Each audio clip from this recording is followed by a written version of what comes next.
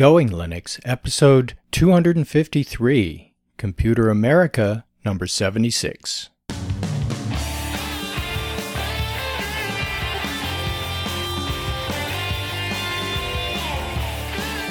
Welcome to the Going Linux podcast. I'm your host, Larry Bushy.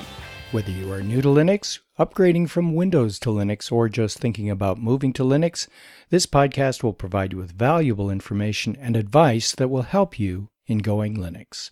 We hope that you'll find this and all our episodes helpful in learning about Linux and its applications and using them to get things done. In today's episode, Computer America. Broadcasting live, it's America's longest-running national radio talk show on computers, Computer America, hosted by national columnist Craig Crossman. Look for Craig's weekly column in your favorite newspaper. This show is being beamed nationwide at ComputerAmerica.com. Keep it here for technology news, computer products, guest interviews, and your phone calls. You're listening to Computer America. Hello, and welcome into the Computer America Show. It's the nation's longest-running, nationally syndicated radio talk show on computers.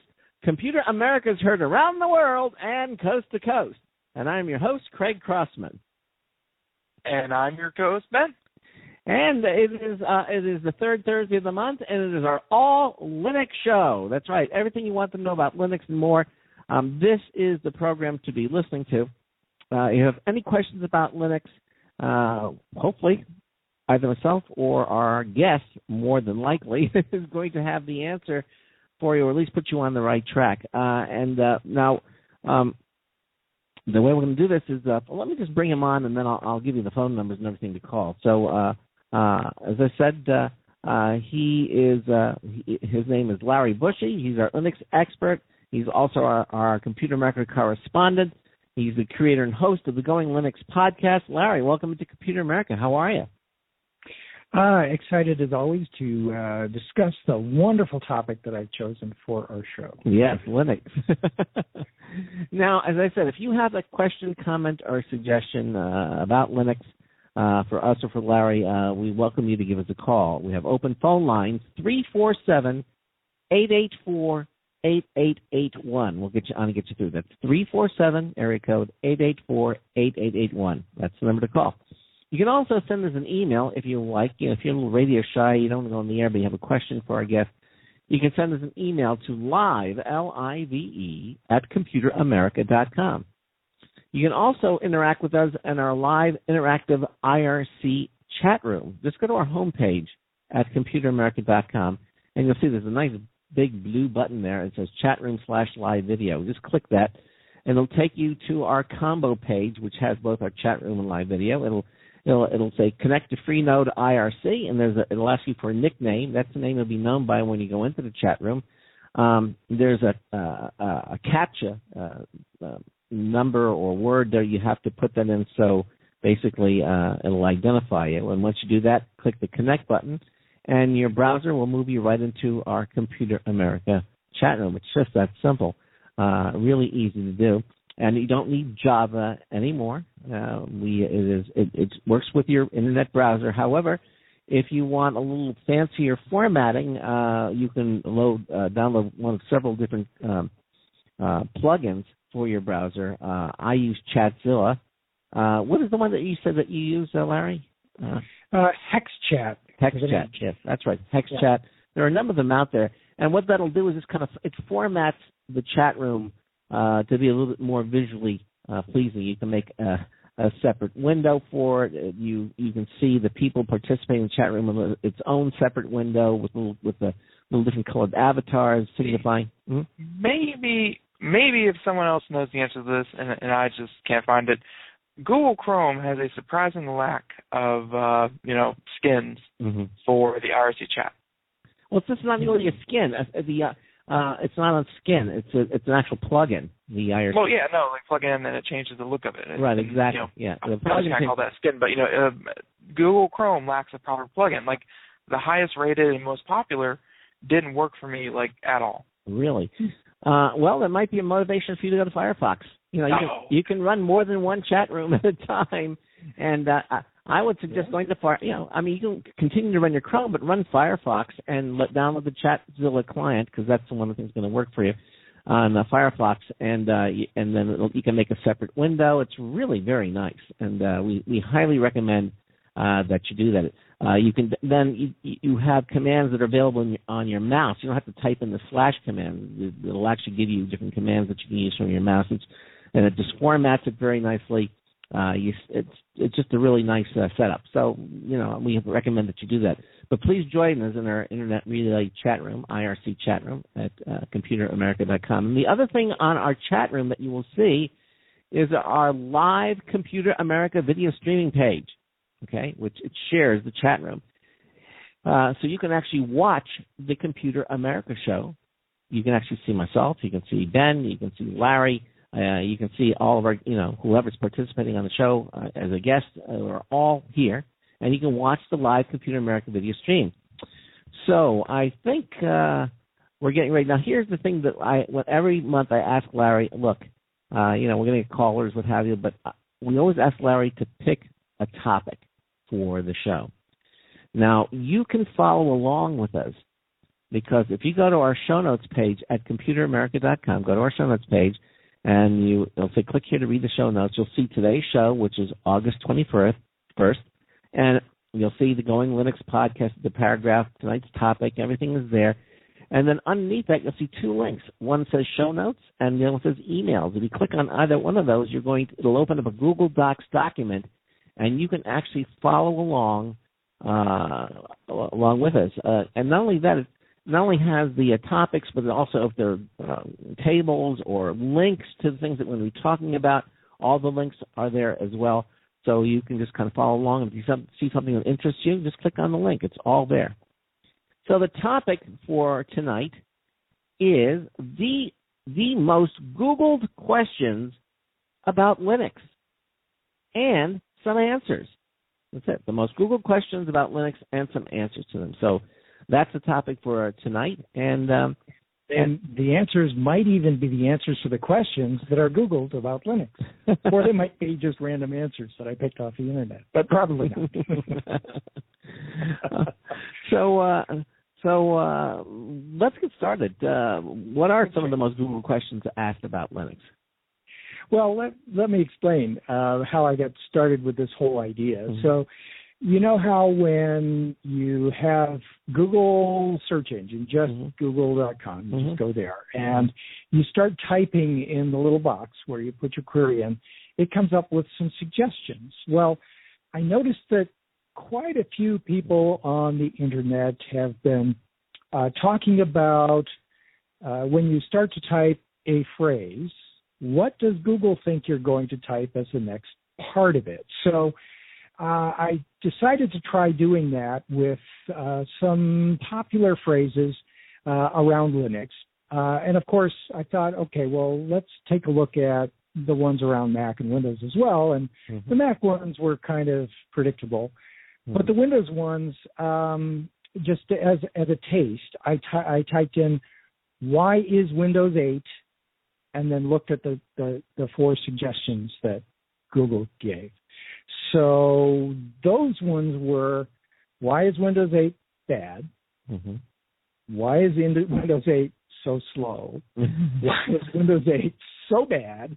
Why is Windows 8 so hard to use? And I thought, ooh, that's kind of a sad commentary on Windows these days. I wonder how bad it is for Linux. So I decided to try a few of the searches. In the same vein, I varied it a little bit, and I tried 4 different prefixes to the question. So I tried the one that was similar to what I tried for Windows, and the first one was, why is Linux? Then I tried, can Linux? And then, does Linux? And will. So looking at past, present, and future, let's see what Google has to say. And from what I understand, these are the most popular queries that are being typed into Google at any particular time. So, if you were to try this next month, the actual responses you get or the suggestions you get might be different if a different question is being typed in more frequently. But this is what they were when I typed them in. So let's take a look at Google's first 4 query responses or suggestions to when I typed, why is Linux? So first one came back as, why is Linux better? Well, this is already better than the Windows responses, right? So in answer to that question, you might think that the most popular versions of Linux available today can be described in a number of different ways. Linux is a modern operating system with an attractive user interface. Now, when you say a modern Linux, we're talking that actually means something more than just date-wise. There are certain characteristics to a modern operating system that are required. For example, when it has like protected memory and things of that nature. So if an application crashes, it doesn't bring the whole operating system down. That type of thing. Right. Exactly. So and Linux has been designed to handle that exact thing. And technically, Linux is a modern operating system. So from a technical perspective, it's a modern operating system. Design-wise, it's a modern operating system. So it's designed for multiple users. It's always been designed for multiple users. It came out of Unix, which was designed as a multi-user operating system. So it meets that criteria as well. But also in terms of its user interface, it's a modern operating system. It has accelerated graphics. It has a lot of attractive 3D whiz-bang features to it, as well as having whiz-bang. I love those technical terms that they use. It is, yes. I'm sorry for getting too technical here. And so it's attractive. And you can get all kinds of different versions of Linux with different desktop environments and different levels of attractiveness, if you will. And you can pick one that's the most attractive to you. I guess it's kind of like dating. But and another thing that makes Linux better is its update manager keeps the operating system up to date, but not just the operating system with patches and security fixes and that sort of thing, but all of the applications that you've installed are updated as well and kept up to the current release. So it's better from that perspective. It's more secure. It is better supported than other operating systems that come pre-installed on most home computer hardware today, not mentioning any Windows operating system by name. Using Linux also provides you with the freedom to run a complete, full-featured operating system pre-configured with most, if not all, of the applications you'd be needing to use on a day-to-day basis.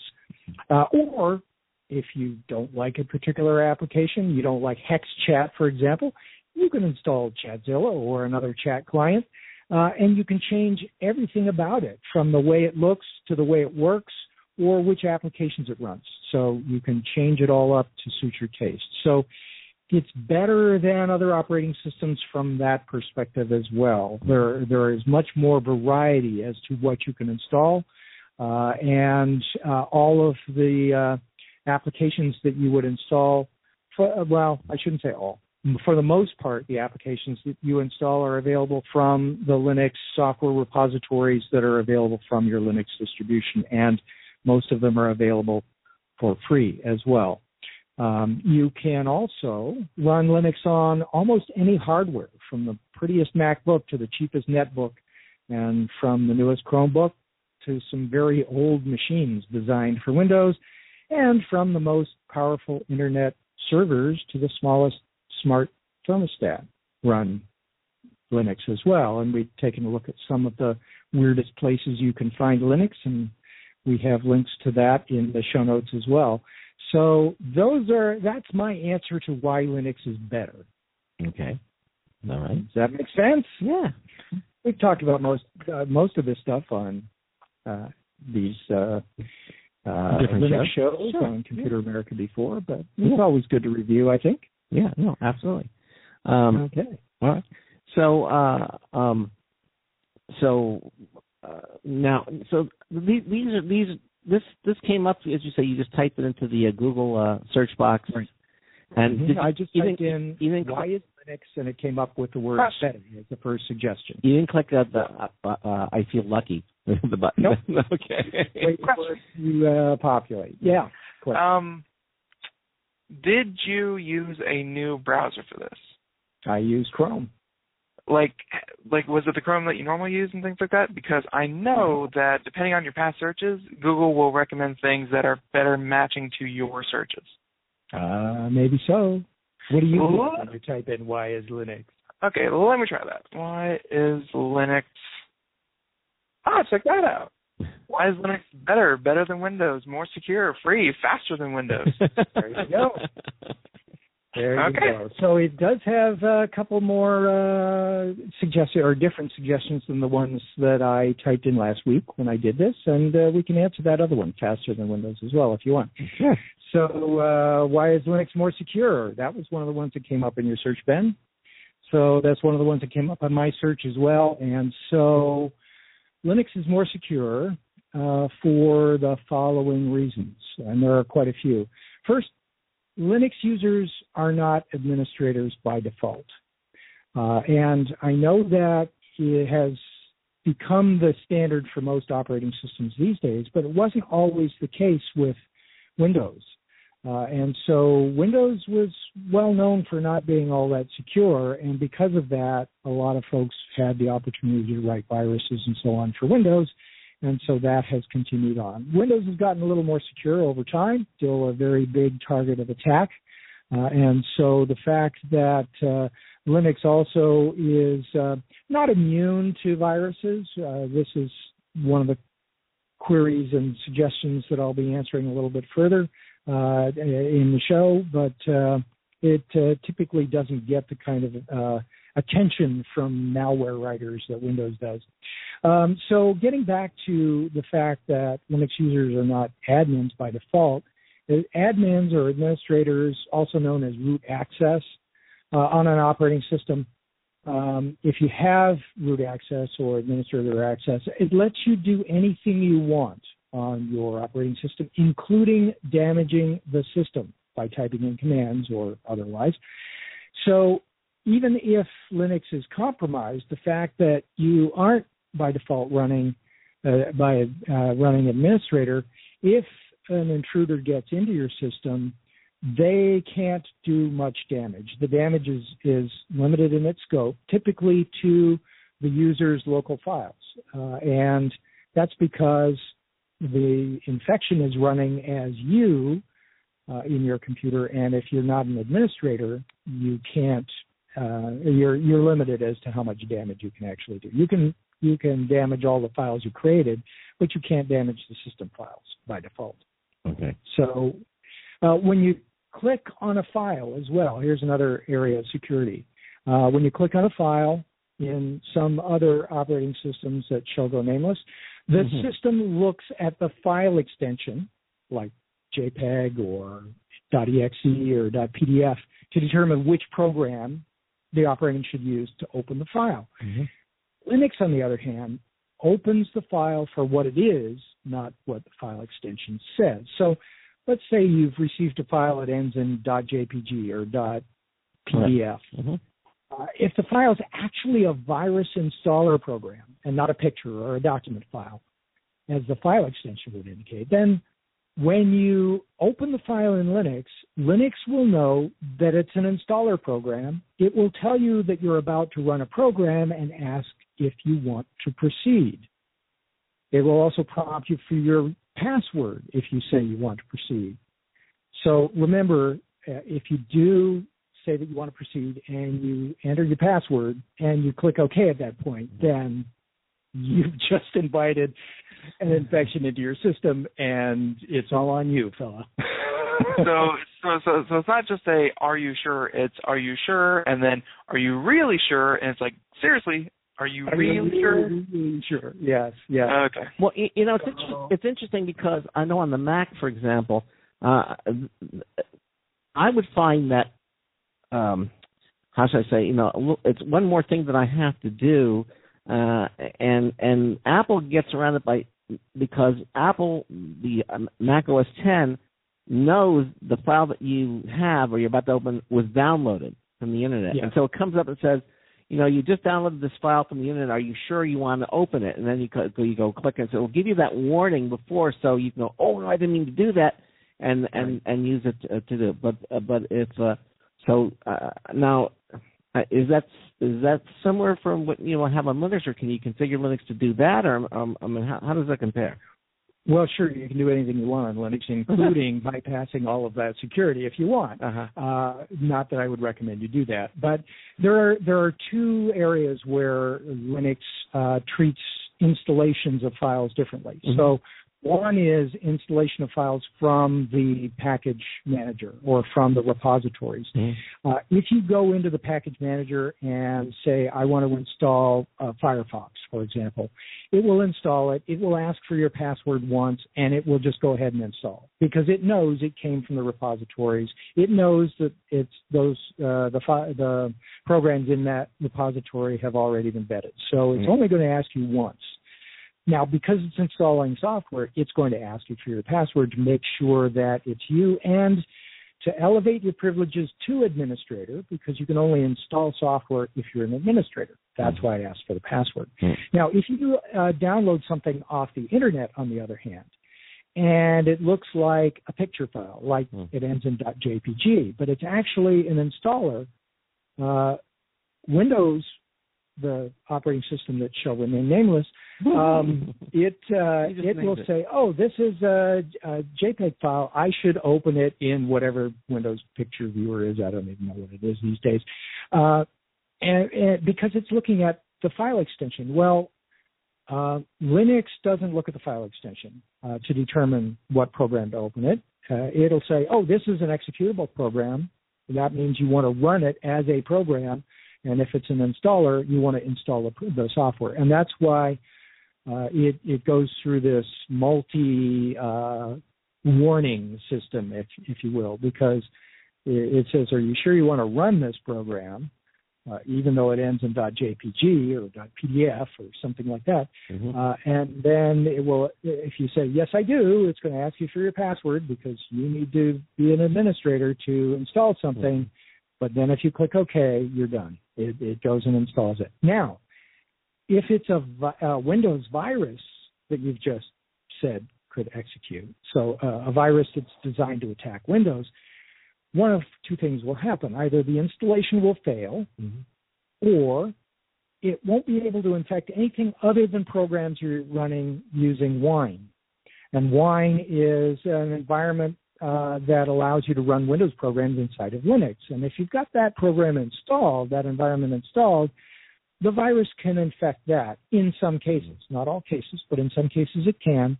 And so it might infect that. To disinfect it, you simply uninstall Wine and all of the associated packages and reinstall it, and you're back without the infection. Unlike if you were actually running Windows, you'd probably spend a few $100s getting it removed. If it wasn't one of those that your antivirus software that you spend a few $100s for checks and finds and prevents from running.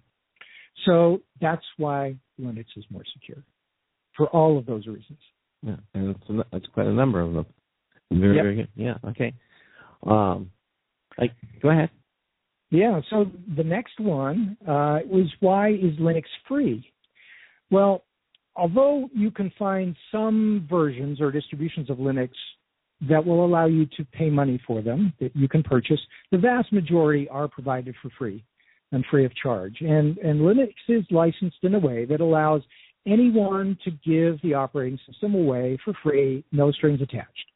The license that it's licensed under gives any member of the Linux community, Linux user community, the freedom to use Linux for any purpose they want, to distribute it to anyone they want, to modify the operating system, to redistribute it, even sell it with the modifications that you've made. And if you do modify the software, then redistribute it, then you're required by the Linux license to submit your modifications back to the original distributor for inclusion into future versions. Now, of course, there's no guarantee that that will ever happen, especially if the modifications you made were very bad. But if you've made Linux better in any way through your modifications, then your changes might just be included in the next release of the distribution you chose in the first place. So that's the primary reason why Linux is free of charge, is because of the way that it's licensed. Now, by doing that, this is how Linux can continually improve and grow over time without having to charge money for its users. Many of the users of Linux are corporations that use the operating system to run their business, or they can include it in the products like Google Android phones or Chromebooks or Samsung televisions. Each of those include a version of Linux in them. Many of the Samsung televisions do, especially the modern ones. And if you want to know some more information about where you can find Linux, we've got show notes and a link in the show notes to the episode where we discuss the oddest places you'll find Linux. And many of those corporations that use Linux or incorporated into their software, into their products, provide fixes and new features for Linux as they're using it for their business. And because of the licensing, they're required to provide that back to the distributor of Linux or the developer of Linux. And these improvements end up back in the Linux distribution that they started with, and then if they're good, and if they're applicable generally. And so then if they end up in one distribution, because it's all one big community, it's likely that they'll end up in other distributions as well. So whether you're a home user of Linux, a Linux software or Linux application developer, or an employee of a company that uses Linux, you're a member of that Linux user community one way or another. And so you can get Linux for free because they don't charge for it. And that's one of the nice things about Linux, is that it's a free operating system.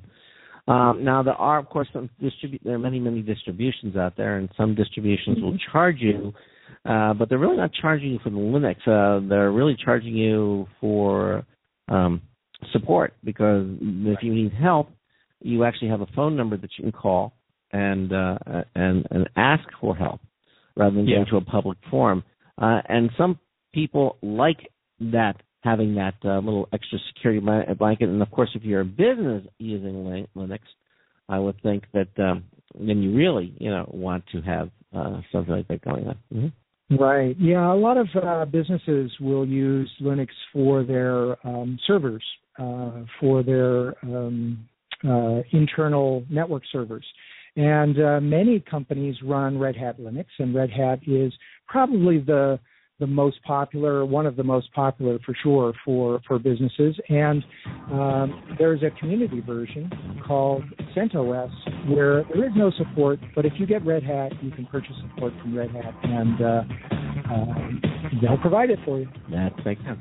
All right, listen, we're at the bottom of the hour break. You'll listen to the Computer America Show on the Blog Talk Radio Network, on the Boost Radio Network, on the IRN Radio Network. It's our All Linux Show tonight with Larry Bushy. We're going to break. We have a News Tips Bulletin review coming up. Stay tuned. We'll be right back.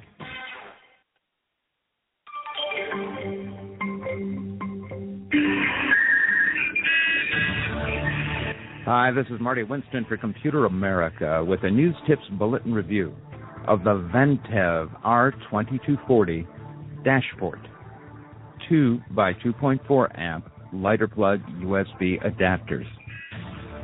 Now, we used to call it a lighter plug. It's now called a 12-volt accessory socket. And not many 12-volt adapters that we've tried provide enough juice to power and charge a pair of tablets. So we were thrilled when the Ventev Dashport R2240 dual-output universal charger arrived. It's long and slender, with one USB power port at its tail, another on its side, each rated at 2.4 amps, so that's 4.8 amps total. Its length and shape, long and skinny, may collide with the shift selector in some cars, so do check that out before deploying one. We especially like it as a way to feed a pair of power-hungry, high-capacity power pucks in the car, making for a lot of utility and longevity without eating up the whole center console. Bottom line, the Ventev Dashport R2240 dual-output universal charger delivers more current than most other current alternatives. This is Marty Winston at the News Tips Bulletin for Computer America. Welcome back to the Computer America Show. That was Marty Winston with the News Tip Bulletin review. We have two new ones every week. And that was the first one. I'll have a second one in the second hour. But in between all of the news tip bulletins, we have a show that we like to do. And tonight's show, all about Linux and Larry Bushy. And, we were just getting to the part of the show notes, which, Craig, I assume earlier you mentioned everything about the show notes. If you want to read along and all that good stuff. Yes, exactly. It is in the show notes, and you, as I mentioned earlier. Now, if you're listening to this in the future, maybe post 3 weeks, good luck. But, so I believe we were still on Linux is free, but not always free. It's free until you need it not to be free. Right. If you want to pay for support, you can pay for support.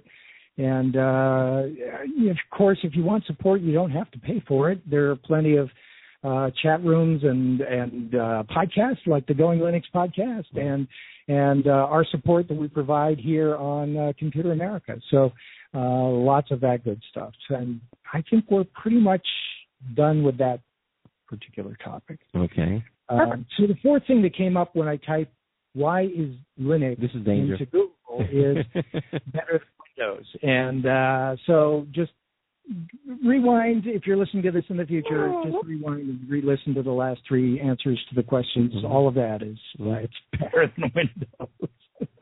And that's all you're going to say on that topic? That's it. Everything we just talked about everything we needed to say about it. That's a little Forrest Gumpish, isn't it? And that's all I have to say about that. Okay. All right. Having said this about that, I said it. Okay. All right. There was the one that I found, which is why is Linux faster than Windows? Right. Well, good one. You'll find sometimes that when you install Linux to replace an operating system like Windows that's been on your computer for a while, and people are doing this now with Windows XP because Windows XP support has come to end of life. And so they're looking for ways to keep that perfectly good computer still running and still functional but supported. And one way to do that is to install Linux on there. And when they do that, they find, wow, what a performance improvement. Mm-hmm. And part of it is because over time, Windows builds up cruft. It really just, stuff goes into the registry that relates to software that you installed at one time and then uninstalled. And maybe there's an antivirus software running on your Windows computer and you don't have one running on your Linux computer because you really don't feel like you need one. That will slow down Windows as well. The other thing is some Linux distributions, especially those that use a very lightweight window manager. Now, for somebody who's used Windows or OS X, a window manager may be a foreign term. Windows comes with the Windows window manager. Mac comes with a window manager. I forget the name of it right now, but it is part of the OS X operating system. And in each case there, you've got one choice.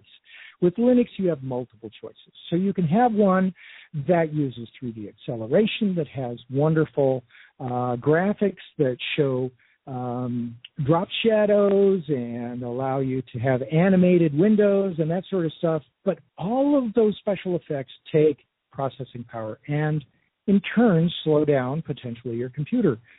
And so if you use a lightweight window manager, some examples of the names of those would be Mate or Mate, M-A-T-E, or XFCE. Those don't have the same sort of 3D compositing and special effects. And as a result, they are less heavy on your processor and your computer's processor and the graphics processor and on the RAM that it uses to run your computer. So it will run faster if you use a lighter weight window manager. So those are the reasons why Linux may seem faster or actually be faster in your case than Windows on the same machine. Okay. Okay. All right. So now, answer to the first 4 queries when you enter Can Linux into Google, right? Yeah, so Can Linux. So the first one I got was Can Linux read NTFS? Oh, I thought it was Linux in a can. Can Linux. Can Linux. Okay. Well, that's not what Google thought we meant anyway. All right. So NTFS is a file format for Windows. It is the file format that Windows has used since Windows NT, and they've used it on Windows Vista, and they've used it on Windows 7, and so on and so on. It's the modern file format for Windows. So the question really is, if I have a hard drive where I've stored files when I was using Windows, and I formatted it in NTFS, am I going to be able to read the files on that disk? And the answer is yes. Most Linux distributions actually come with that capability pre-installed.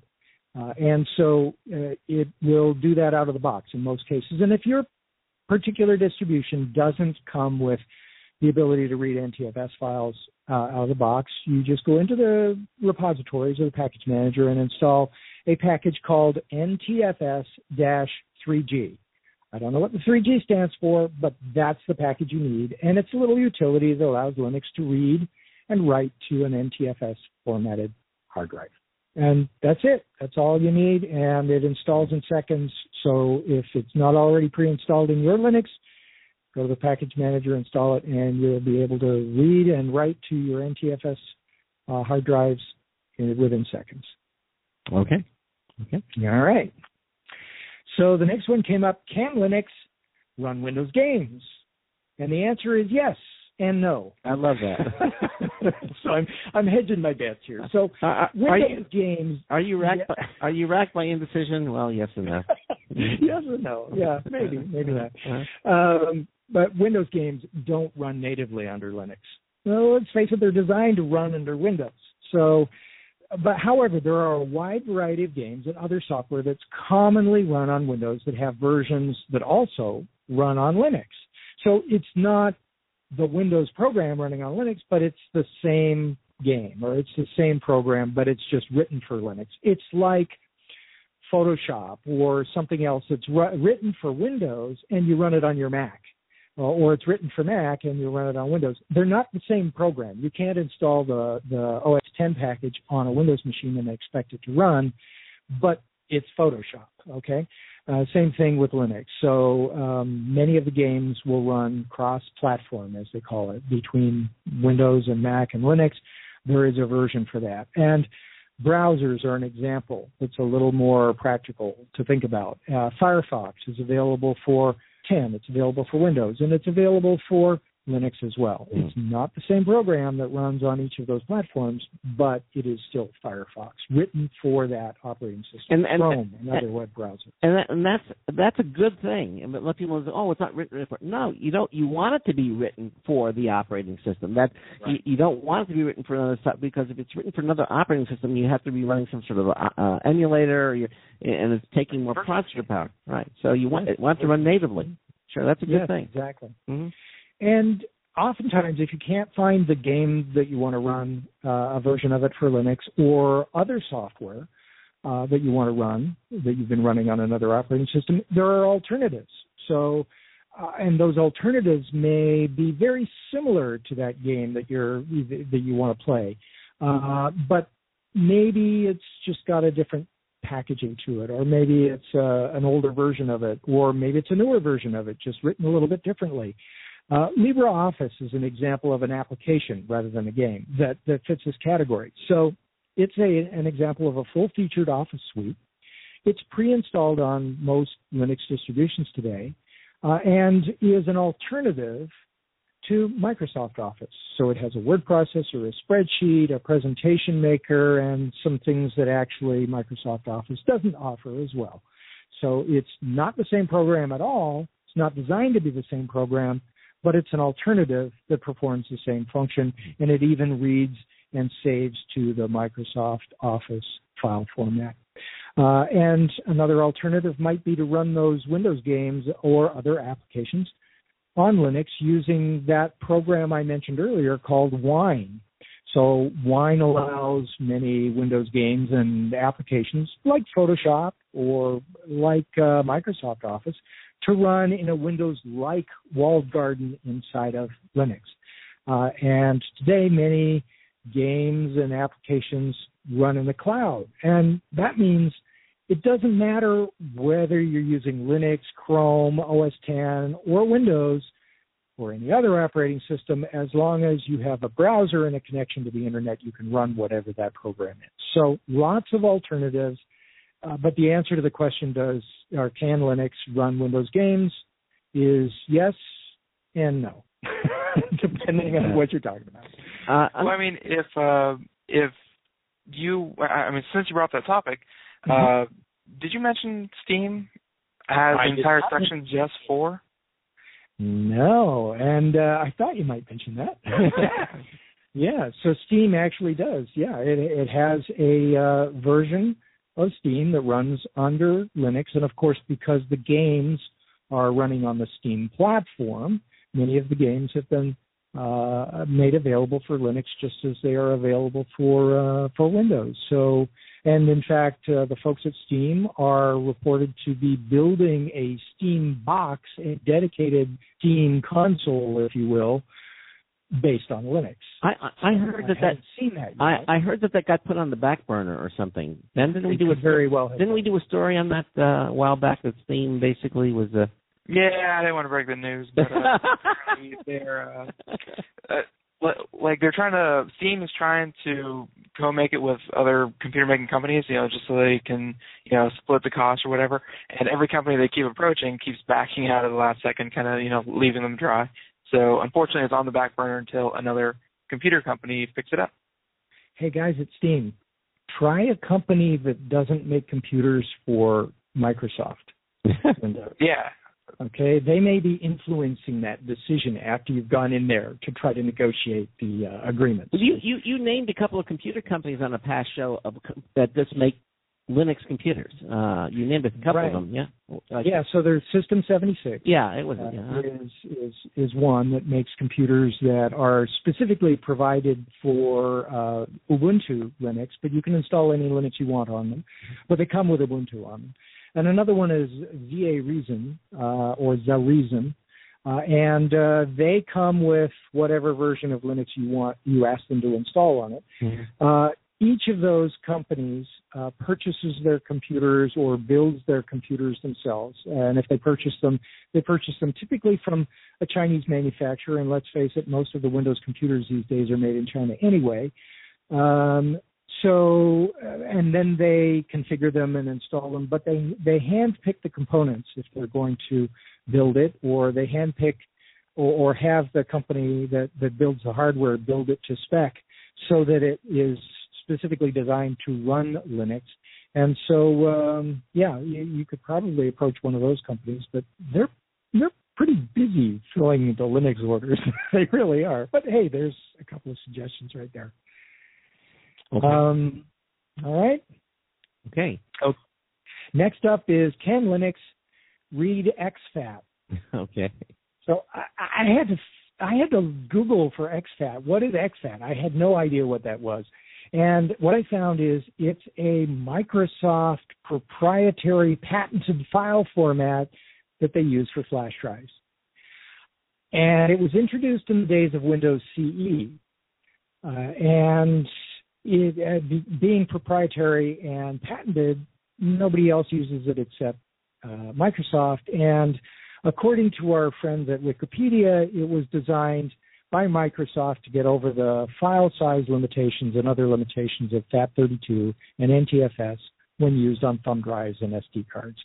So the answer to the question, can Linux read files that are in a flash drive using the exFAT file format? Yes, it can. Okay. So don't worry about that one. So file formats, easy peasy for Linux. Okay, next. Interesting. Can Linux get viruses? And the answer is yes, but it doesn't. So there are some excellent antivirus software programs for Linux, and we've got a link in the show notes to them. Whether or not you want to install an antivirus on your Linux computer is really up to you. In theory, Linux can get viruses and other infections just like any other operating system. But despite Linux Journal's LinkBait article, and we have a link to that, where they entitled it "Linux Security Threats Rise," in there they state that there's an increase in the threats for Linux because of the increase in the size of the code base of Linux and because of the ever-growing popularity of Linux. I'm not sure that's a valid assumption to make, okay, is because Linux is growing and becoming more popular, there are going to be many more security threats. There are a few out there, and if there are a few, if any of those that are out there that actually persist in the wild. In reality, there's been at least one public infection that infected Linux in the past 10 years. That one is no longer a threat to anybody installing it or using a modern Linux distribution. No. And so Linux is designed actually to be difficult for viruses, rootkits, and other malware to be installed without conscious intervention by the user, as we discussed earlier. Well, I need to ask you this question because I keep hearing it. Because there are very few viruses, for the Mac, and then the comeback you'll hear is because there are not as many Macs, and the viruses aren't written because they can't infect the Mac. It's just because the virus writers want to get the most impact, and so they write for Windows because that's the larger number. Would you say that applies to Linux, that there are less viruses written for Linux because it's an even smaller number, that we're talking about, or is it just because Linux is hard to write a virus for, or is it a combination? It's partially because of that, and if it's true for Mac, it's true for Windows. It's true for Linux, and it's true partially because they're both based on Unix, and Unix is designed as multi-user operating system, and because it's multi-user, it's got a lot of sandboxing built in. And as a result, one user can get infected while another one can be completely infection-free, and typically it's very difficult to infect any sort of operating system that's based on a Unix platform. So it's equally difficult to write viruses for Mac and for Linux. Now, so it's partially because Linux and OS X are less popular, that there aren't as many viruses written for it, or people attempt to write them. But it is also because it's more difficult to infect. If you did succeed in infecting a machine, likelihood that you have root access to extend that infection throughout the rest of the machine and to other machines is pretty low. And as a result, these virus writers are trying to get their infection as wide as possible because they want to send out spam, or they want to infect other computers to lock their files down so that you have to pay a ransom to get them back. And if your infection is sandboxed within the operating system, you just don't have the same payback as a virus writer or malware writer. So that's mainly the real reason there, is because it's much more difficult, and the payoff for the malware writer is much less. So we've got a link in the show notes as well for why Linux is more secure, and you might want to click on there and read more in the details on that one. Okay. All right. We could go on and on and on with these, and I know we've got about 10 minutes before the top of the hour, and I know we're not going to get through the rest of all of these responses, so please do go to the show notes and read them. We'll get through as many as we can, but if you're interested in the answers to does Linux and will Linux, and we don't get to the one that you're interested in, just right, exactly. Okay, so let's go on to Does Linux. So when I typed Does Linux into Google, it did an interesting thing. It put words in between. Uh-huh. So it went, does Minecraft work on Linux? Well, we just talked about games on Linux, and yes and no. But in the case of Minecraft, yes. The answer is yes. And we've got a link in the show notes to how to install Minecraft in Ubuntu, which is a version of Linux. And any Debian-based or Ubuntu-based computer will probably be able to follow those instructions word for word and get it installed. Now, if you've got a Red Hat derivative or you're using Arch or some other derivative that's not based on Debian Linux, then you may have to modify it a little bit. But the answer to the question, does Minecraft work on Linux, is yes. Right. For those Minecraft folks out there, good. And we got instructions for you. Mm-hmm. Links in the show. Right. Next was, does iTunes work on Linux? I was surprised at the answer to this. I had actually already known it, but yeah, it still surprises me. Mm-hmm. Well, the answer is no. And that's because Apple has specifically designed iTunes not to run on Linux. They went out of their way to do it, in other words. Yes, exactly. And so you could run an older version of iTunes under Wine, but it would immediately try to update itself and probably wouldn't function properly with Apple servers. And as a result, if you did the upgrade within the Wine environment, the new versions don't run because Apple goes in and breaks the compatibility with its ability to run under Wine, even the Windows versions of iTunes. So although Mac OS X has its roots in the same Unix operating system as Linux, OS X is not the same as Linux, and applications written for Apple's operating system don't automatically run on Linux. So there are plenty of alternative media players, though, that will run on Linux, that are designed for Linux, that will play music, create playlists, sync with mobile devices, even manage play podcasts. But can you run like Wine or something and have it work with on Linux then? Not really, because you could get an older version of iTunes to work, but it's not going to work with. They're going out of their way to make sure that it's not going to work. Yeah, exactly. So use Amarok or Banshee or some other Clementine or the media players that are designed for Linux. Those are the best choices. And chances are the distribution you choose already has one that will do everything you want it to do. Manage your playlists, play podcasts, download podcasts with your phone. It will. You can sync with the iPhone and everything. It will work. Sure. Okay. Sure. All right. Yep. I've used it to sync with an iPhone, with an Android phone, with a BlackBerry in the old days. So it all works. Okay. Okay. Good. Next, does Netflix work on Linux? This better be a yes.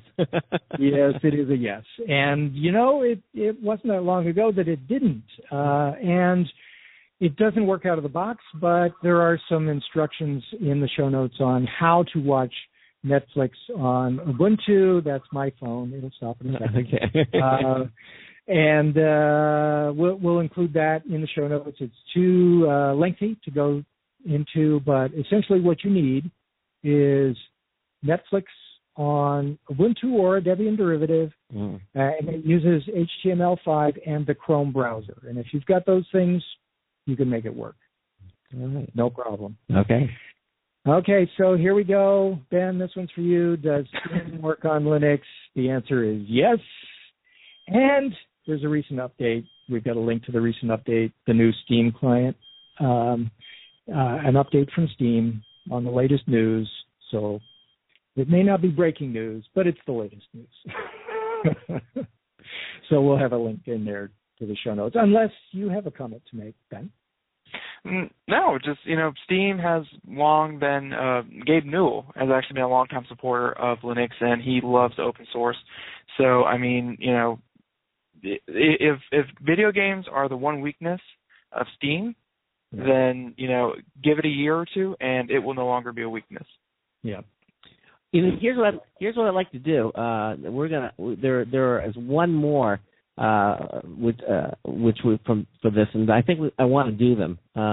Okay. We'll do them after the break, and we'll do them after the break. Exactly. Okay, and then we'll continue on.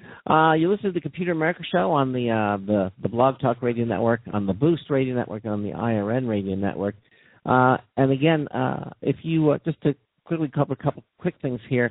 Go to computeramerica.com and go to our contest page. It's under the first pull-down menu. You'll see that we have tomorrow we're going to have our show reminder winner of the week, and that some lucky person is going to win a T650 rechargeable glass touchpad. We give away one of those every single Friday. And the way you do that is you subscribe to our weekly email newsletter, the show reminder. You just click on the contest page. You put your first and last name and your email address. Click the blue submit button. It'll send you a confirmation email to which you must reply. We want to make sure that it's you who wants to be on the show reminder list, and then you're in. The show reminder is the only publication in the universe that tells you who's going to be on the Computer America Show for the entire week, okay? So it's really useful. We have interesting links and things on it. And again, it's completely free. It's completely confidential. And from that list of subscriber names, every Friday we draw a winning name to win a really nice prize at that T650 touchpad from Logitech. And also, while you're there, enter in our Logitech contest. This is the last 6 weeks where we're giving away these prizes. We're going to have a refresh of the prizes next 6 weeks. So there's some really great ones there. Just follow the instructions. Enter in all of our contests at the contest page at computeramerica.com. It's all private. It's all confidential. They're all free. You'll have a lot of fun playing and entering, and who knows, you might win something really nice. Okay, we have another hour of the Computer America Show coming at you. Larry Bushy, our correspondent, Linux correspondent from the Going Linux podcast. We're going to just break for a few moments, and then we'll continue on with more Linux here on the Computer America Show. You're listening to Computer America. Computers run the world, and we run computers. Call us or send us an email to live@computeramerica.com. Hello and welcome into Hour 2 of the nation's longest-running, nationally syndicated radio talk show on computers. This is the Computer America Show, and I'm your host, Craig Crossman. And I'm your co-host, Ben.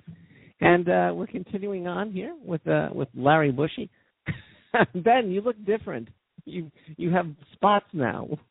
Thank you. and you're way more fuzzy than I remember you. I do well. And you have this silly little grin on your face. And you look really, really tired. These things do happen. Yeah. So where were we? We're doing our All Linux show with Larry Bushy, and normally we go into the emails, but I mean this is really interesting. Basically the most Googled questions about Linux and some answers, and I thought we have one more section to do, and I thought let's do those. Let's include it and get it in there into the last section. So we're going to do that, and then we'll go to the email that Larry gets sent to him every month. And again, you can follow along. Just go to our show notes page at computeramerica.com. You're going to see the show notes on today's show, the 821st listing, and there's a link that says show notes, and that's what we're talking about now. And then after that, you click the email link, and you can see all the emails we're going to be discussing as well. It just makes it easier to follow along. Of course, you can also watch us on our live Computer America video streaming page. So the last answers to the for the queries when you entered in as will Linux, correct? Yeah, so we're looking into the future now. So will Linux, first response that Google suggests is, will Linux overtake Windows? It already has. Really? Yes. So maybe not on the desktop or in all countries, but Linux is, however, reported to be running 60% of the servers in the world, 70% of the web servers in the world, and 95% of supercomputers. Wow. Yeah. So, it may not be the most popular on the desktop because it doesn't come pre-installed on most computers, but it certainly runs most computers in the world. I can understand that on supercomputers because they're trying to get every flop that they can get, and so obviously Windows is got a lot of overhead that they don't need, so they're trying to find a lean, mean operating system for these computers because they're trying to get they're trying to get into the petaflops, right on their teraflops. They're trying to get the petaflops, which is a floating point operation. So I could see that makes a perfect sense. Linux running on supercomputers. Yeah. So, and that's just talking about the traditional computer hardware. The Linux-based Android mobile device operating system is on the vast majority of smartphones and tablets that are in use today. On the computer desktop, it's difficult to quantify what percentage of computers run Linux because Linux is free. And so there's no financial motive for anyone to track sales, if you will, like there is with other operating systems. And it's also difficult to compare the numbers of Linux installations with other operating systems because Linux can be installed simultaneously on the same computer as those other operating systems. So these dual and triple boot systems are likely counted only once as a sale for the operating system that came pre-installed in the hardware, and they never get added to the statistics for Linux, even though that same computer may be running 1, 2, 3, or more distributions of Linux in a multi-boot scenario. So lots of things going on, and many of them are computers running Linux, even if the computer is one that you sit in your hip pocket and you make phone calls on. Okay. Yeah. So the next suggested response or suggested query from Google when I typed in "Will Linux" was, "Will Linux run on a Mac?" And the simple answer is yes. The Apple Mac computer, unlike many cheap Windows computers, use some very high-end hardware components from very selected manufacturers. He's not saying all Windows computers are cheap, Ben. Some of them are really nice and expensive. Yes, some of them are quite nice. Yes, but take any netbook and put it next to a Book Air and tell me which is better. Look, I'm not expecting to come into the Linux show and be mad when Linux is, smack talks other users. That's not the time nor the place. I'm just saying it like it is. Okay. So, because let's just get back to the topic here, because Apple computers have a very selected number of manufacturers that they work with. And typically they use high quality components. Let's just put it that way. Let's not compare them to those cheap Windows computers. Because they do that, Linux support for Apple hardware is pretty easy to accomplish. And in the past, Apple's method of booting their machines, that's using EFI instead of BIOS, which is the traditional way that Windows computers were booted, historically, that required an installation of some special software to allow Linux to be installed alongside of OS X. But that's no longer the case. Today's modern Linux operating systems can be installed on a MacBook Air, MacBook Pro, iMac, Mac Mini, whatever it is, just as easily it can be installed on any other hardware. And we have Windows 8 to thanks for that. And it's native. In other words, this is a native Linux operating system. You don't have to have OS X and send and have it running on the separate,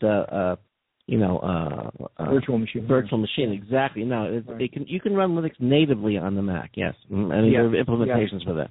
Okay. And so just as you can with an old Windows computer that was designed for Windows XP, if you have an old MacBook Air, for example, or a MacBook Pro, or just a MacBook that you can't install the latest version of OS X on, and you want to run something that is supported, you could install Linux on there, completely remove OS X, OS 9, I guess, the older ones, and run Linux on there and get that hardware back in functional order and supported with a modern operating system. Have they done any kind of benchmarks taking Linux and put on one of the new Mac towers, and that must really scream, I would think. Yeah, I bet it does. And I know I've heard some MacBook users report that their computers run better using Linux than they do with the native operating system, OS X. I haven't heard any reports on the new towers, but Who knows? I'm sure somebody's done it. And if anybody in our listening audience has done it, let us know. Sure. If you're in the chat room right now, we'll look. Don't be shy. Okay, we got 2 more suggestions from Google on Will Linux. The first one is, will Linux run on my computer? Well, I don't know what your computer is, so, but most likely, yes. From Acer and Apple through HP and Lenovo to System 76 and Verizon, Linux is designed to run on any computer. And of course, Linux runs particularly well on the newest, fanciest hardware, but it runs well on almost any vintage machine. And in fact, older computers designed to run Windows XP, as we've already discussed, can easily be outfitted with the newest, modernest, fully supported Linux distribution, and it will likely run better than it did with the previous operating system that was installed on it at the factory. All right. And finally, and last, another short answer here: will Linux run Windows games? The answer is yes and no, and you can go back and look at can Linux run Windows games for the answers, and that's in the show notes too. So that wraps it up. We've got lots of links in the show notes, and we've even got a link to a whole article that I wrote on the Going Linux website that I used as my cheat sheet for the discussion we just had. So if you want a more in-depth treatment of what we just described, there you go. All right. Well, then I think that moves us into the next phase of the Computer America show, where we're going to go to Computer America email. And again, you can read these emails along with us. Just go to, again, the show notes page at computeramerica.com, and you can see them. The link right there. It'll say email. Just click on it, and you can read that. And this is basically feedback, emails, everything. And we're going to start off with Will. Okay. And I don't know, he provides not some Linux, but some OS X tips?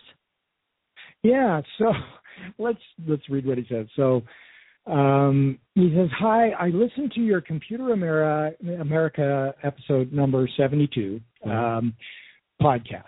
There are a few projects that will help make you feel more at home using OS X. So in that episode, on that appearance on Computer America, I mentioned that my new employer has provided me with a MacBook Air. I remember that computer. Yep, I remember that. So I was getting used to the keyboard and all those other things that take place in your mind when you switch operating systems.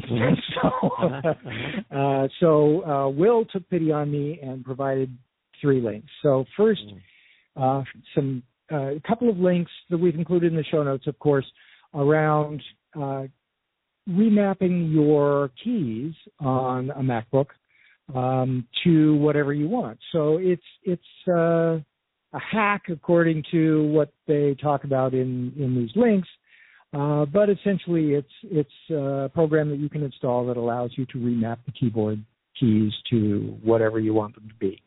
What I found was the MacBook Air has a Apple keyboard, and the Logitech keyboard that I use with my other computers, and I use Synergy to cross-platform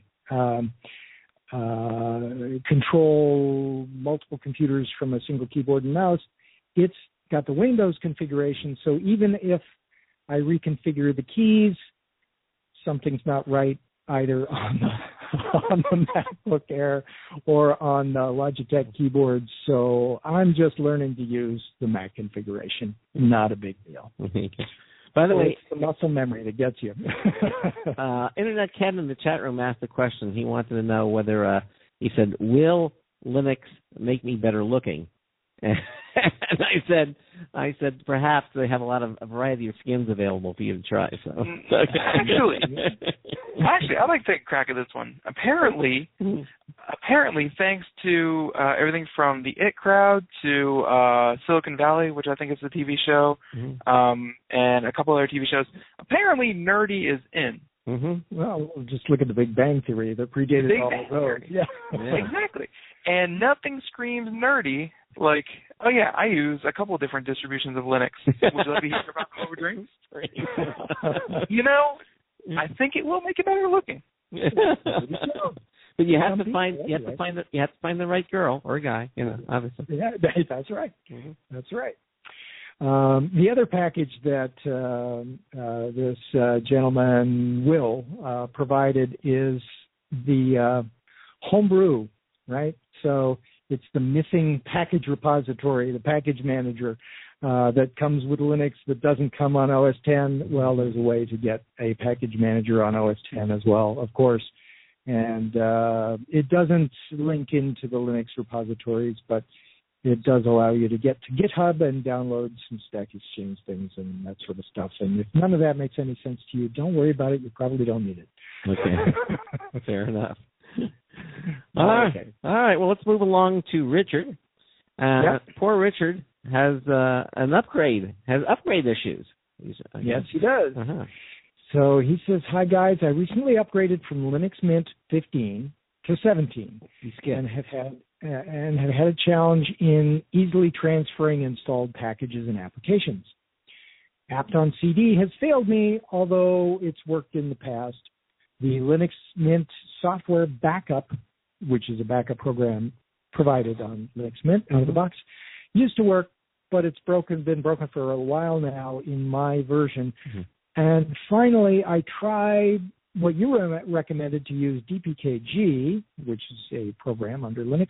But now, after installing Linux Mint 17, I get this error, DPKG error, operation requires read-write access to DPKG status area. Any advice? I'm not finding reliable advice for getting any of these options running.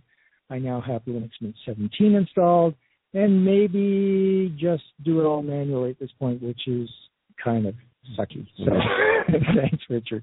So I did email back and forth with Richard, and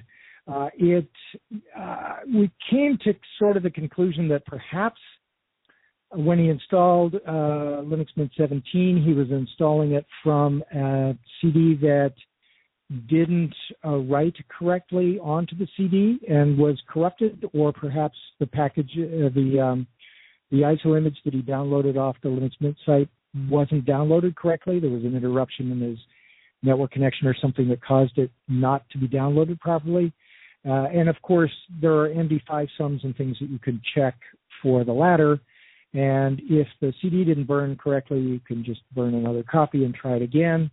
And I'm not sure what his solution was, but the answer to the other implied question on the Mint backup utility, it does work in Linux Mint 17, and I've installed it on many devices or many computers, Linux Mint 17 with various desktop environments, and use that backup.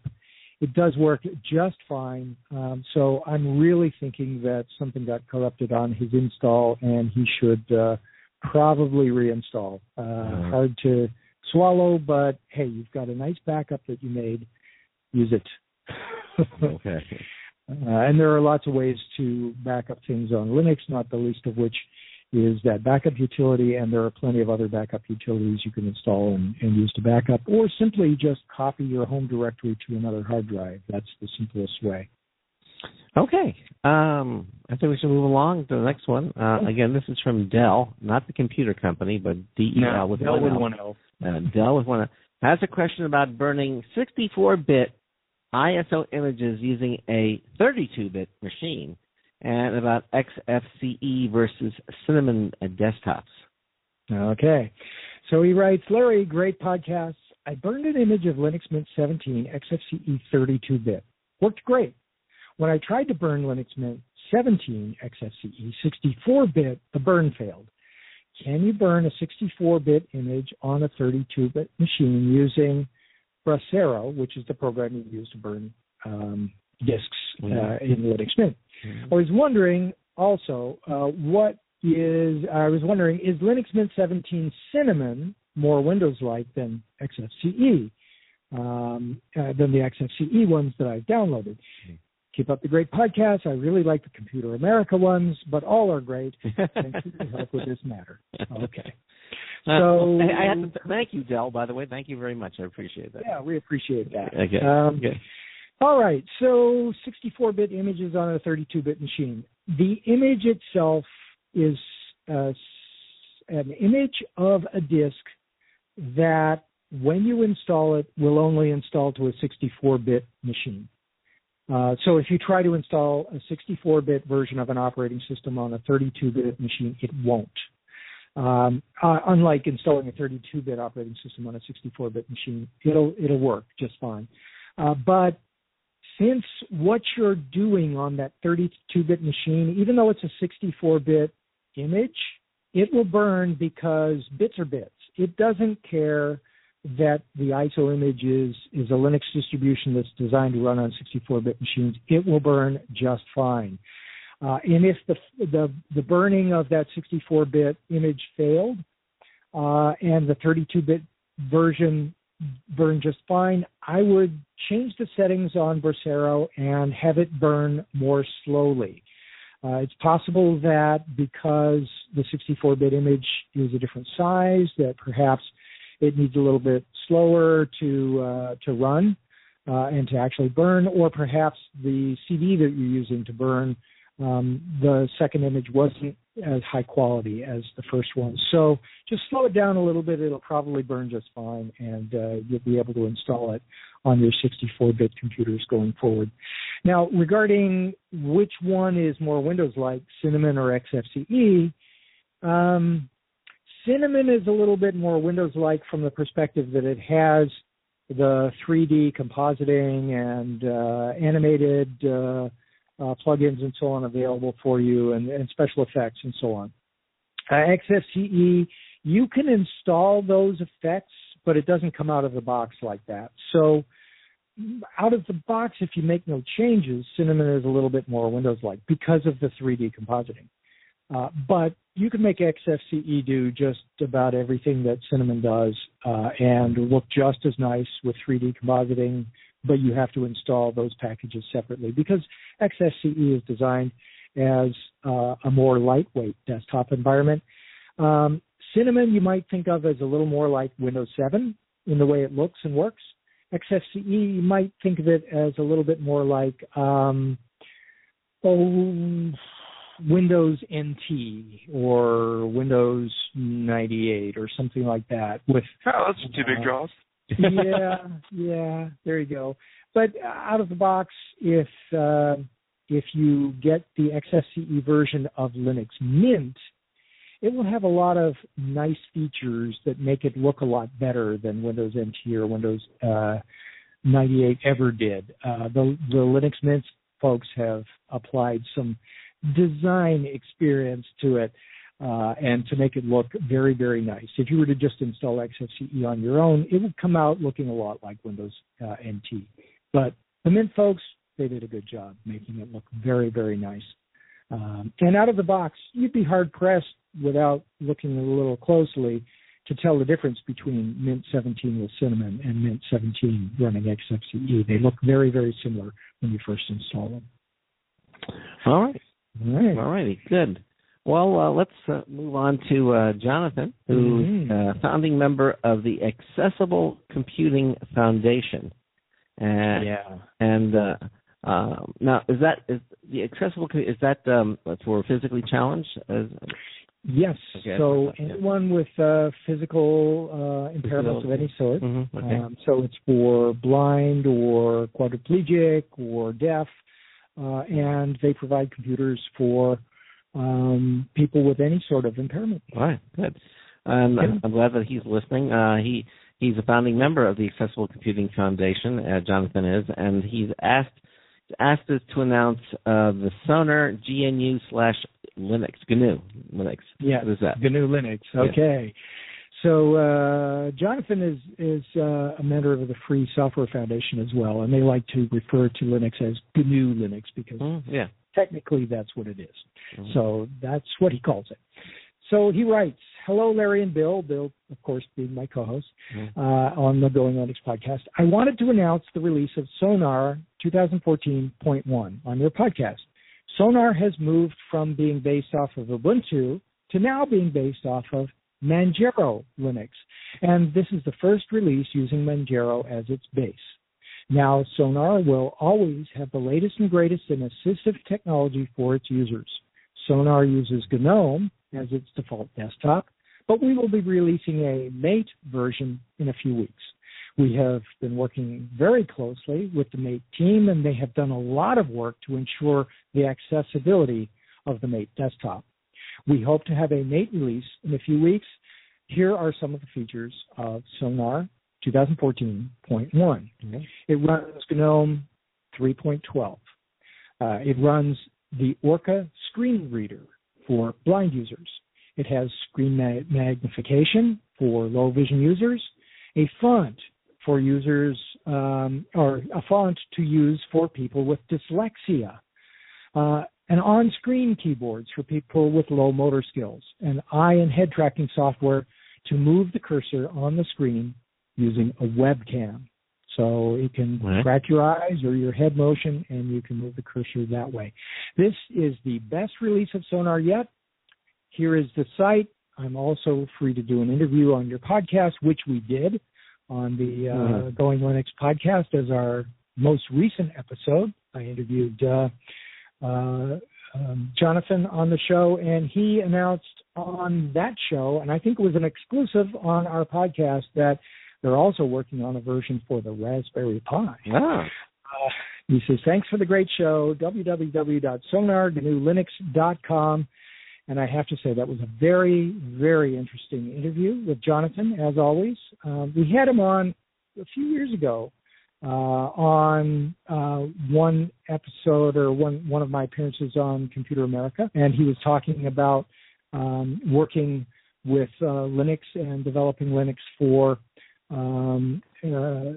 people who need accessibility in their Linux.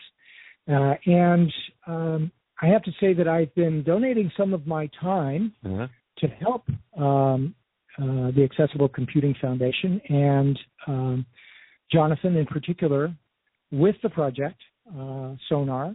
And I've taken on the task of improving the website.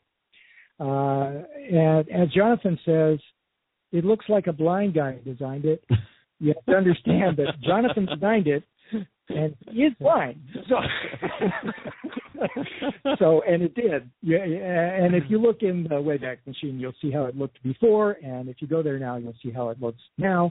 And all I did was change the WordPress theme, add a few graphics, and interestingly, in their download, on their download page, I did something relatively simple. I put things in a table to make it a little easier visually for people who do have the benefit of sight to be able to organize what they're looking at.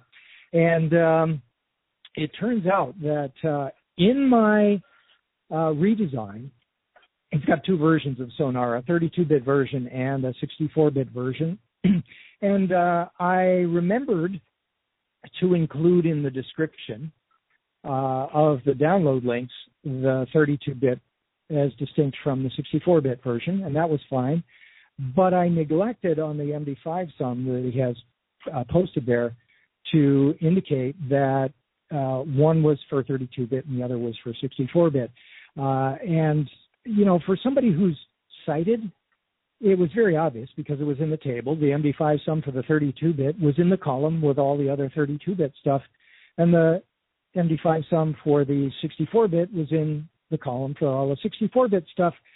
But I had Jonathan read it, Screen Reader, just to make sure that I didn't miss something, and in fact I did. I hadn't put that in, and he caught it immediately. So, you know, it is deceivingly difficult to create a web page that is accessible for a screen reader. So it's nice to have somebody who actually does use a screen reader to proofread that kind of work. So thanks, Jonathan, for that, and I'm happy to help, donating my time to help you out and help out the Sonar GNU Linux project. Excellent. All right. Yeah. Well, okay.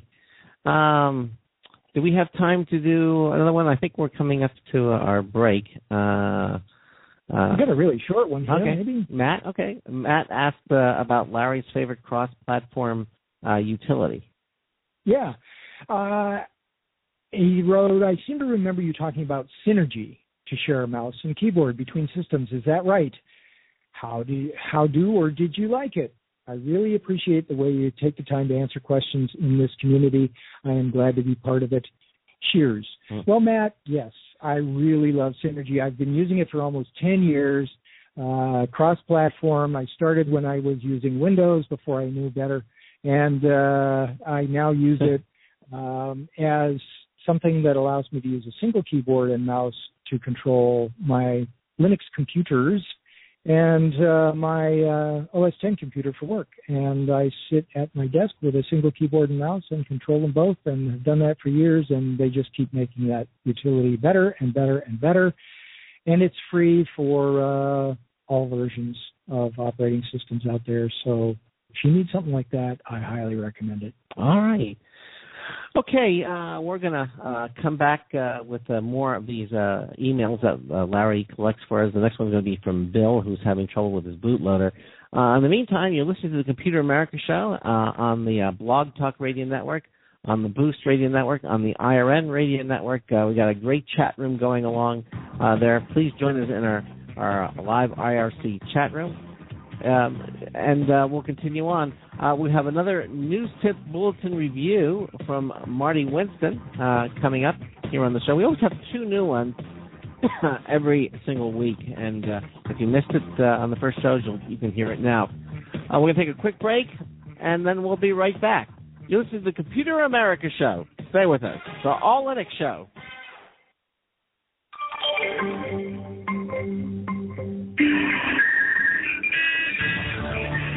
Hello, friends of exercise. This is Marty Winston for Computer America with a News Tips Bulletin review of the Withings Pulse O2. We talked earlier about the Withings blood pressure monitor and the app on either iOS or Android 4 or later devices. The same app also collects information from their Pulse O2 product. When we got it, it looked like a lot of pieces just to measure pulse rate and blood oxygen level, but that quickly sorted out. The main piece, the active module, comes with a strap for wearing on your wrist, a clip for wearing on your clothes, and a charging cable, so the collection is more about adding dexterity than adding complexity. The misleading first impression continued with the name, but the happy result is that there's even more here than the name implies, starting with a pedometer. The module's face displays a lot of interesting data that the app can record, but we're still leaving out a level of usefulness. If your smartphone is with you as you work out, it also tracks running, elevation, distance, and calories. Bottom line, if you're somebody who, when you burn, yearn for more data, the Withings Pulse O2 activity tracker is no slacker. This is Marty Winston with a News Tips Bulletin Review for Computer America. Welcome back to the Computer America Show. It is our All Linux show tonight. I keep wanting to say Tuesday. It's not Tuesday. It's Thursday. The third Thursday. The third Thursday of the month. And you know, it's interesting because we had that gentleman who wanted to talk about Linux call us on literally almost every single show. And we kept saying we have, and now he doesn't show up. And now he doesn't show up. Yeah. So, I'm sure he'll call about 2 minutes before the show ends. And so we're doing Linux topics, and I gotta say, Synergy, everyone loves it. Seems to really like this the application. Yeah, and I noticed just now that the link to their website. They changed their link. It used to be synergy-foss, FOSS.org, and now it's synergy-project.org. So I'm going to have to go update the links on the Going Linux website accordingly. And so if you're looking for it, it's synergy-project.org. You'll see right there on their main page that they've got keyboard and a mouse sitting there. Looks like an Apple keyboard and a mouse controlling a Linux computer on the left, a Windows computer in the middle, and a Mac computer on the right-hand side. You mean we weren't the only logo? We weren't the only logo you had to change tonight? Yeah. Yes, indeed. Okay. We changed the logo on our website. Okay. The Computer America logo. Mm-hmm. All right. Shall we go on to Bill's email? And he's having trouble with his bootloader. Ooh. Yeah. Okay. Poor guy. Yeah. He says, "Hi, Larry. Hi, Bill. How are you?" "Oh, I'm fine. Have been listening to the podcast for a few years, and it is the second time I write you in an email. A friend has just bought a new machine and has given me her old Lenovo ThinkCentre A55 8706-A18. Wow. It has an Intel, it's a very attractive name, isn't it? Mm-hmm. It's an Intel Celeron D CPU, 3.2 gigahertz. It has an Intel 946GZ graphics card. It's x86 MMX SSE2 integrated graphics controller. Easy for me to say. Mm-hmm. I have tried installing Linux Mint 17 on it using a USB drive, but the screen shows a Control-Alt-Delete at the upper right corner on a blank screen immediately after boot. A Google search suggests that it may have to do with something called frame buffer. I tried to follow the suggestions by adding no API to the grub menu at startup. However, I somehow cannot get into the grub menu at boot. I have tried holding down the right shift key, pressing F6, pressing F4 during the boot sequence to no avail. The same Control-Alt-Delete comes up every time. In my desperation, I tried installing OpenSUSE 12.1, and the installation was a success. Now I'm scratching my head. After a few days, not sure I like OpenSUSE and would like to go back to Linux Mint. Would appreciate any advice that you can offer. Well, Bill, that no API may indeed be the solution to getting things installed. And we've included a link in the show notes to how to get to your grub startup menu and how to go in there and edit it. So if you're not having much luck getting to that screen where you can get to the boot menu, it may be that the version of Linux Mint that you were trying to install didn't have, well, you did say it was Mint 17. I was going to say that it used grub instead of using an EFI bootloader, and maybe the machine you have uses EFI or UEFI, but no, I don't think so. It's sufficiently old. It probably just uses the standard bootloader for Windows. So grub should work, and if you can't get into grub, those instructions in the show notes should help you out. It's not something that I can get into on a show like this because it's something where you have to see what's going on in the machine. But maybe the information we provided would help you out. And it's possible that OpenSUSE had a different out-of-the-box configuration that allowed it to install successfully.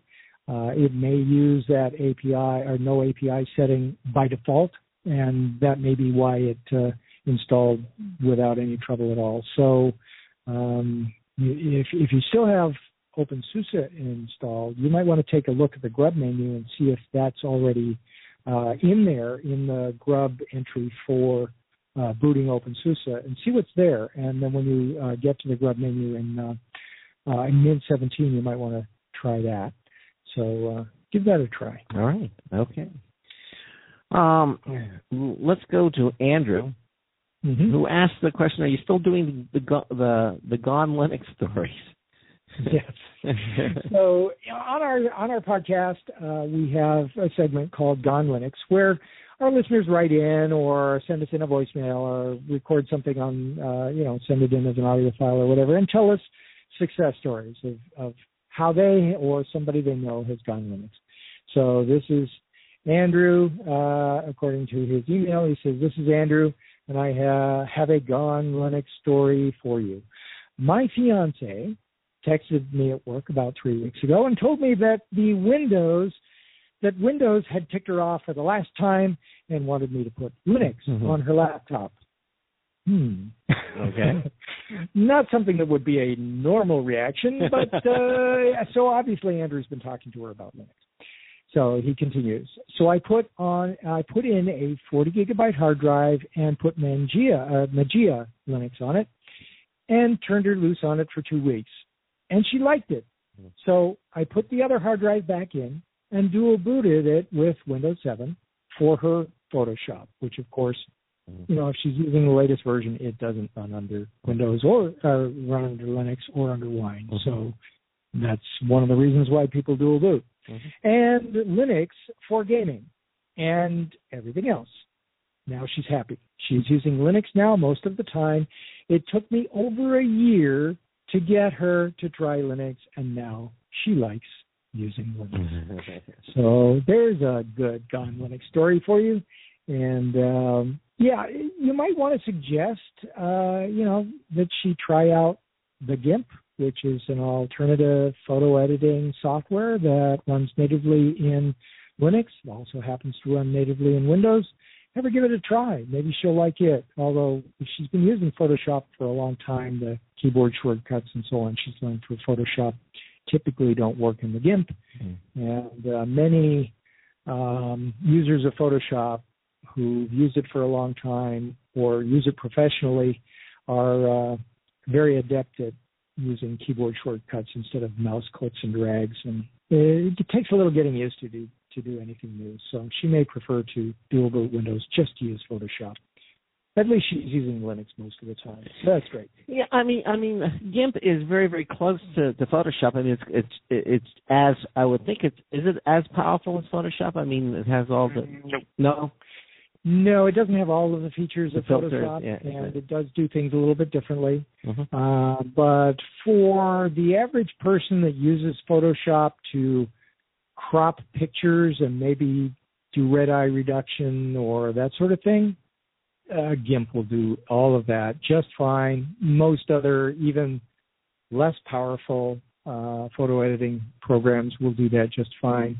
There are plenty of professional and semi-professional graphics artists that use the GIMP for creating their graphics, just as there are Photoshop users doing the same thing. So it is as powerful. Does it have all the features? No. Does it have additional features in some areas? Yes. Okay. So it really depends on, does it do what you want it to do, whether or not it's going to work for you. Okay. Give it a try. You can try it on Windows if you don't have a Linux machine laying around. Okay. To try it on.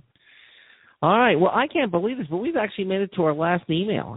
We haven't done that in a long time, We have not. No, and this last one is from Amy, who answers a question that we asked her, evidently.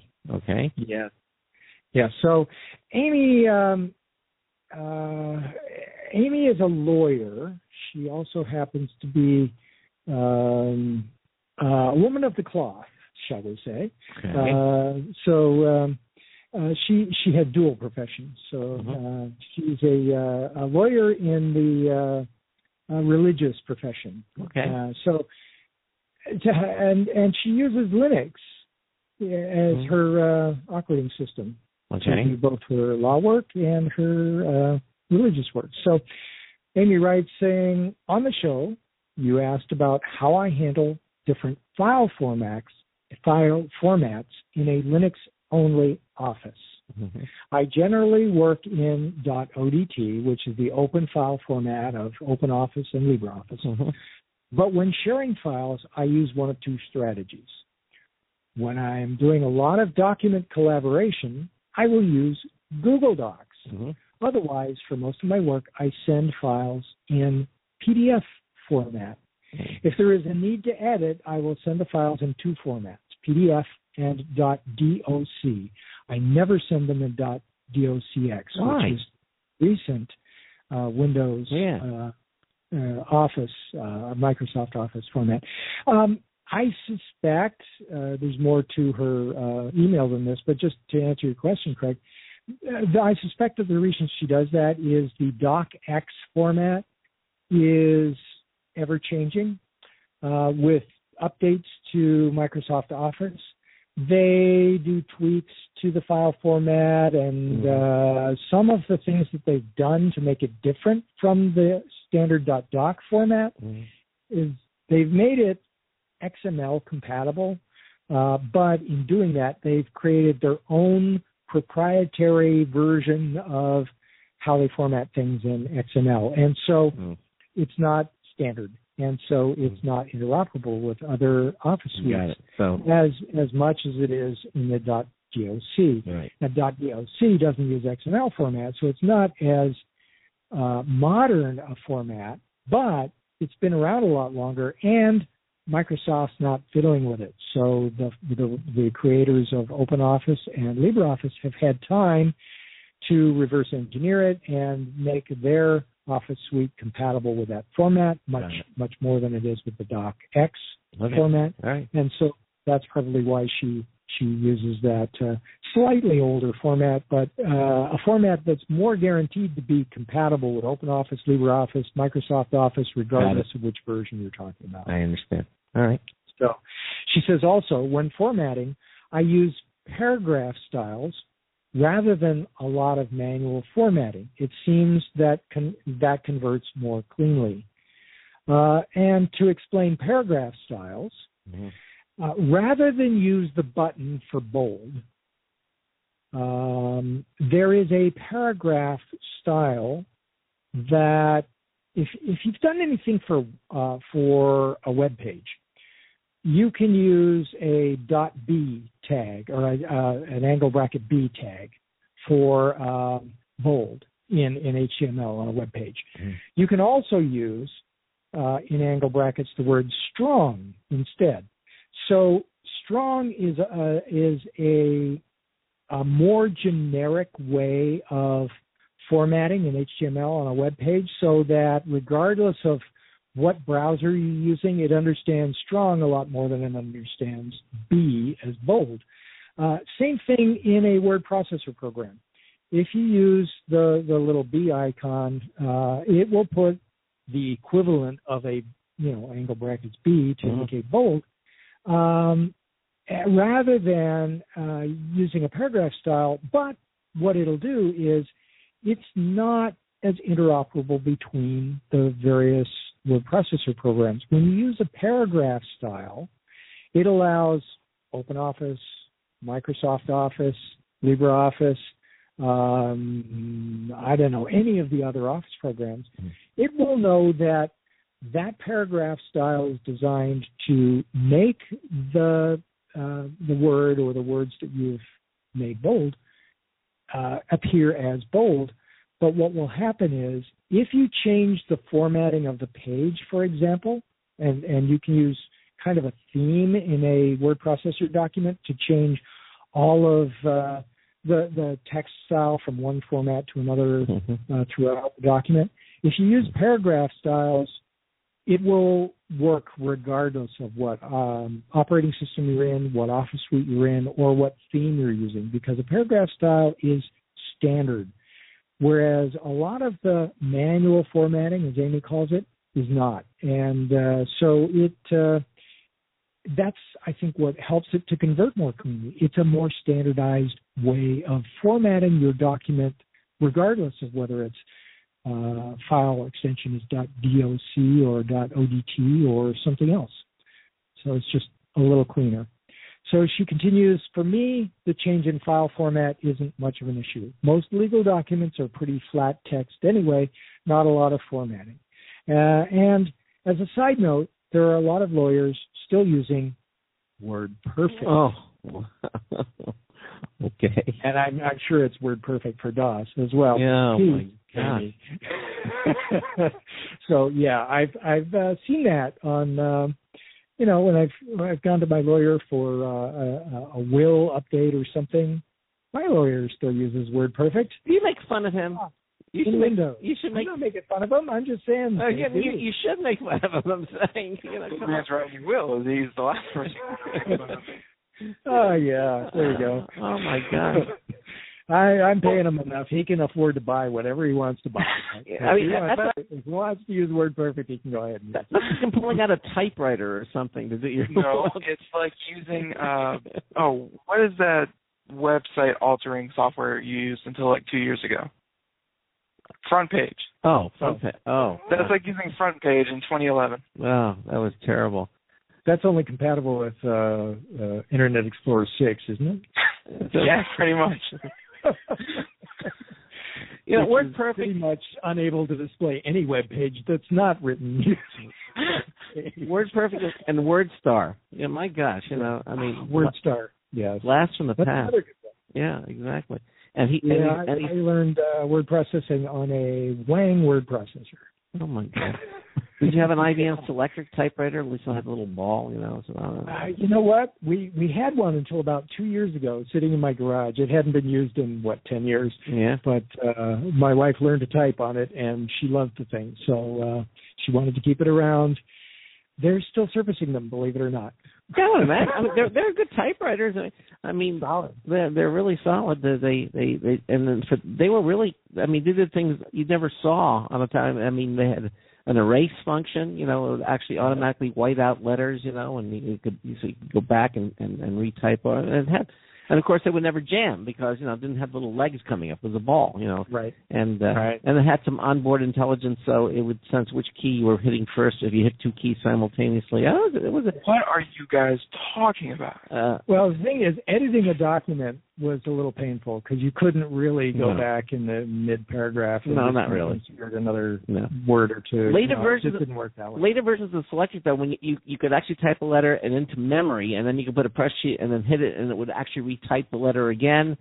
And it would actually pause if you wanted. It was a deer, and it would stop. So you could put it, and then you would type in the Joe or Sam and the name, hit comma, and then it would continue on typing the letter. This is what they had back then before we had computers. And it was shortly after they stopped using that hammer and chisel and the stone chisel electric typewriter. So and it was really rough though. You had to actually to send the document to somebody, you had to fax it.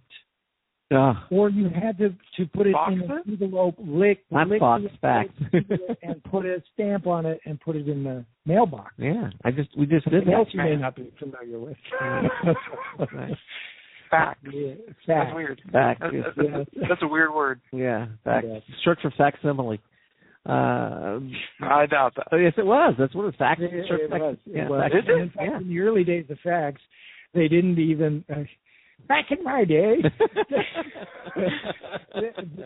the legal profession didn't even trust that the receiving fax machine was getting an exact image of what was sent, so they didn't consider sending the message electronically a viable legal document. So you couldn't sign the copy of your will that someone faxed you. You would only be able to proofread it.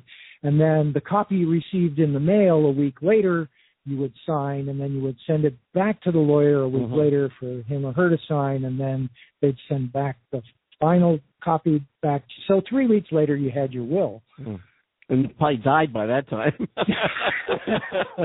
And so did the Pony Express, because they took the Midwest through the snow and the buffalo. That's crazy. Yeah. This explains why the U.S. mail system isn't quite as healthy as it was back in those days.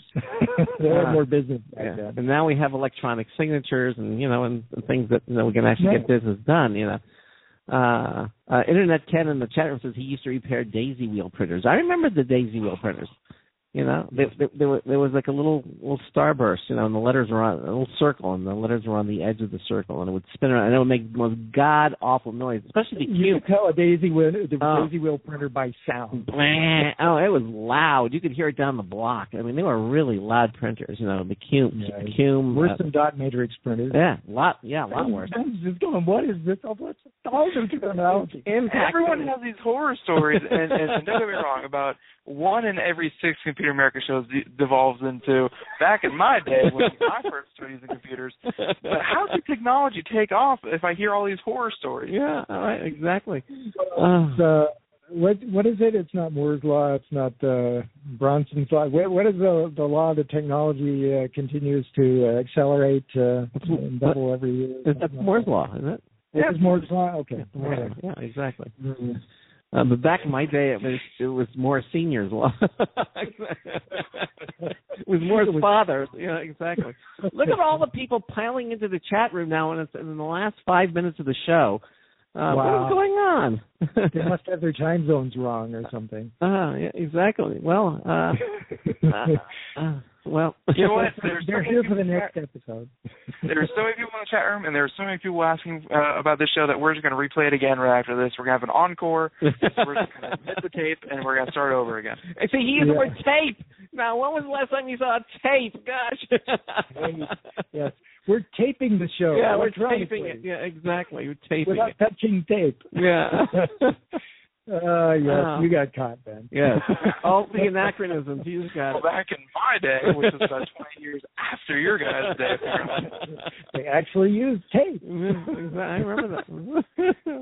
And with videotape, you had to actually slice it with a razor and then make sure that it was lined up. Or audio tape. On an angle to get it lined up properly. Yeah. Yeah. Oh, I remember editing in the radio. We used to have the big reel-to-reel tape, players, and then it would have a razor blade, and you'd cut it.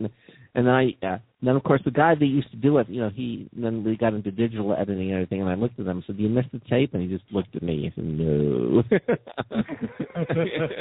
No. So he was still doing the editing, even though his skills were in tape. And, but he went to school. He went to class to learn how to use these digital editors, and all these newfangled things. Exactly. No, he wasn't that old. Okay. He wasn't that old. He started out when he was younger, but there it is. Unlike the buggy whip manufacturers. Buggy whips. Yeah, exactly. Well, this was a good show, and again, you can see everything. We have the links up at our show notes page at computeramerica.com. And Larry, it was a lot of fun. It was a fun ride tonight. And again, go to the Going Linux website at goinglinux.com. And of course, we have a link to the Going Linux website on our show notes page, as well as our friends page at the Computer America website. Check it out.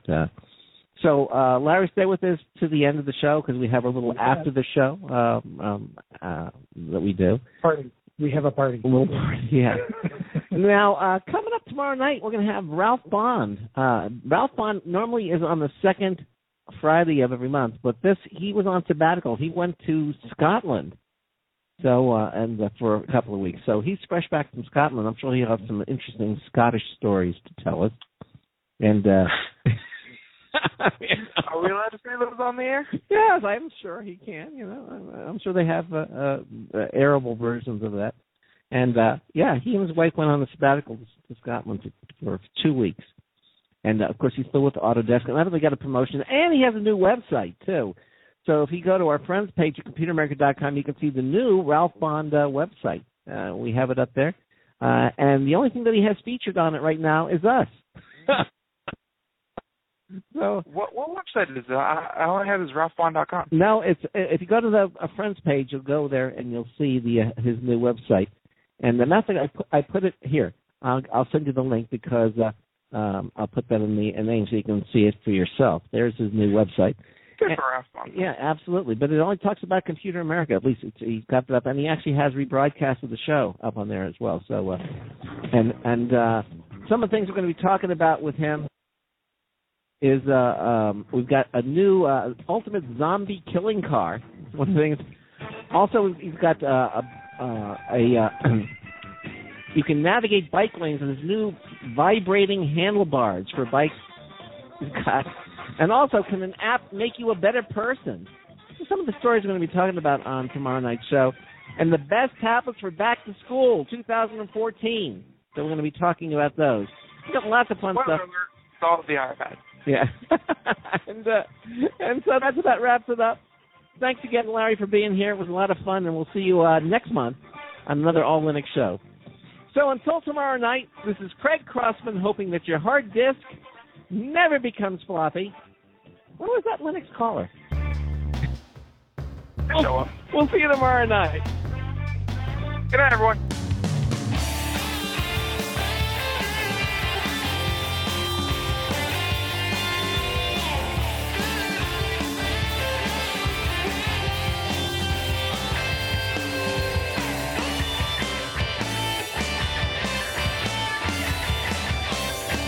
Theme music provided by Mark Blasco at podcastthemes.com.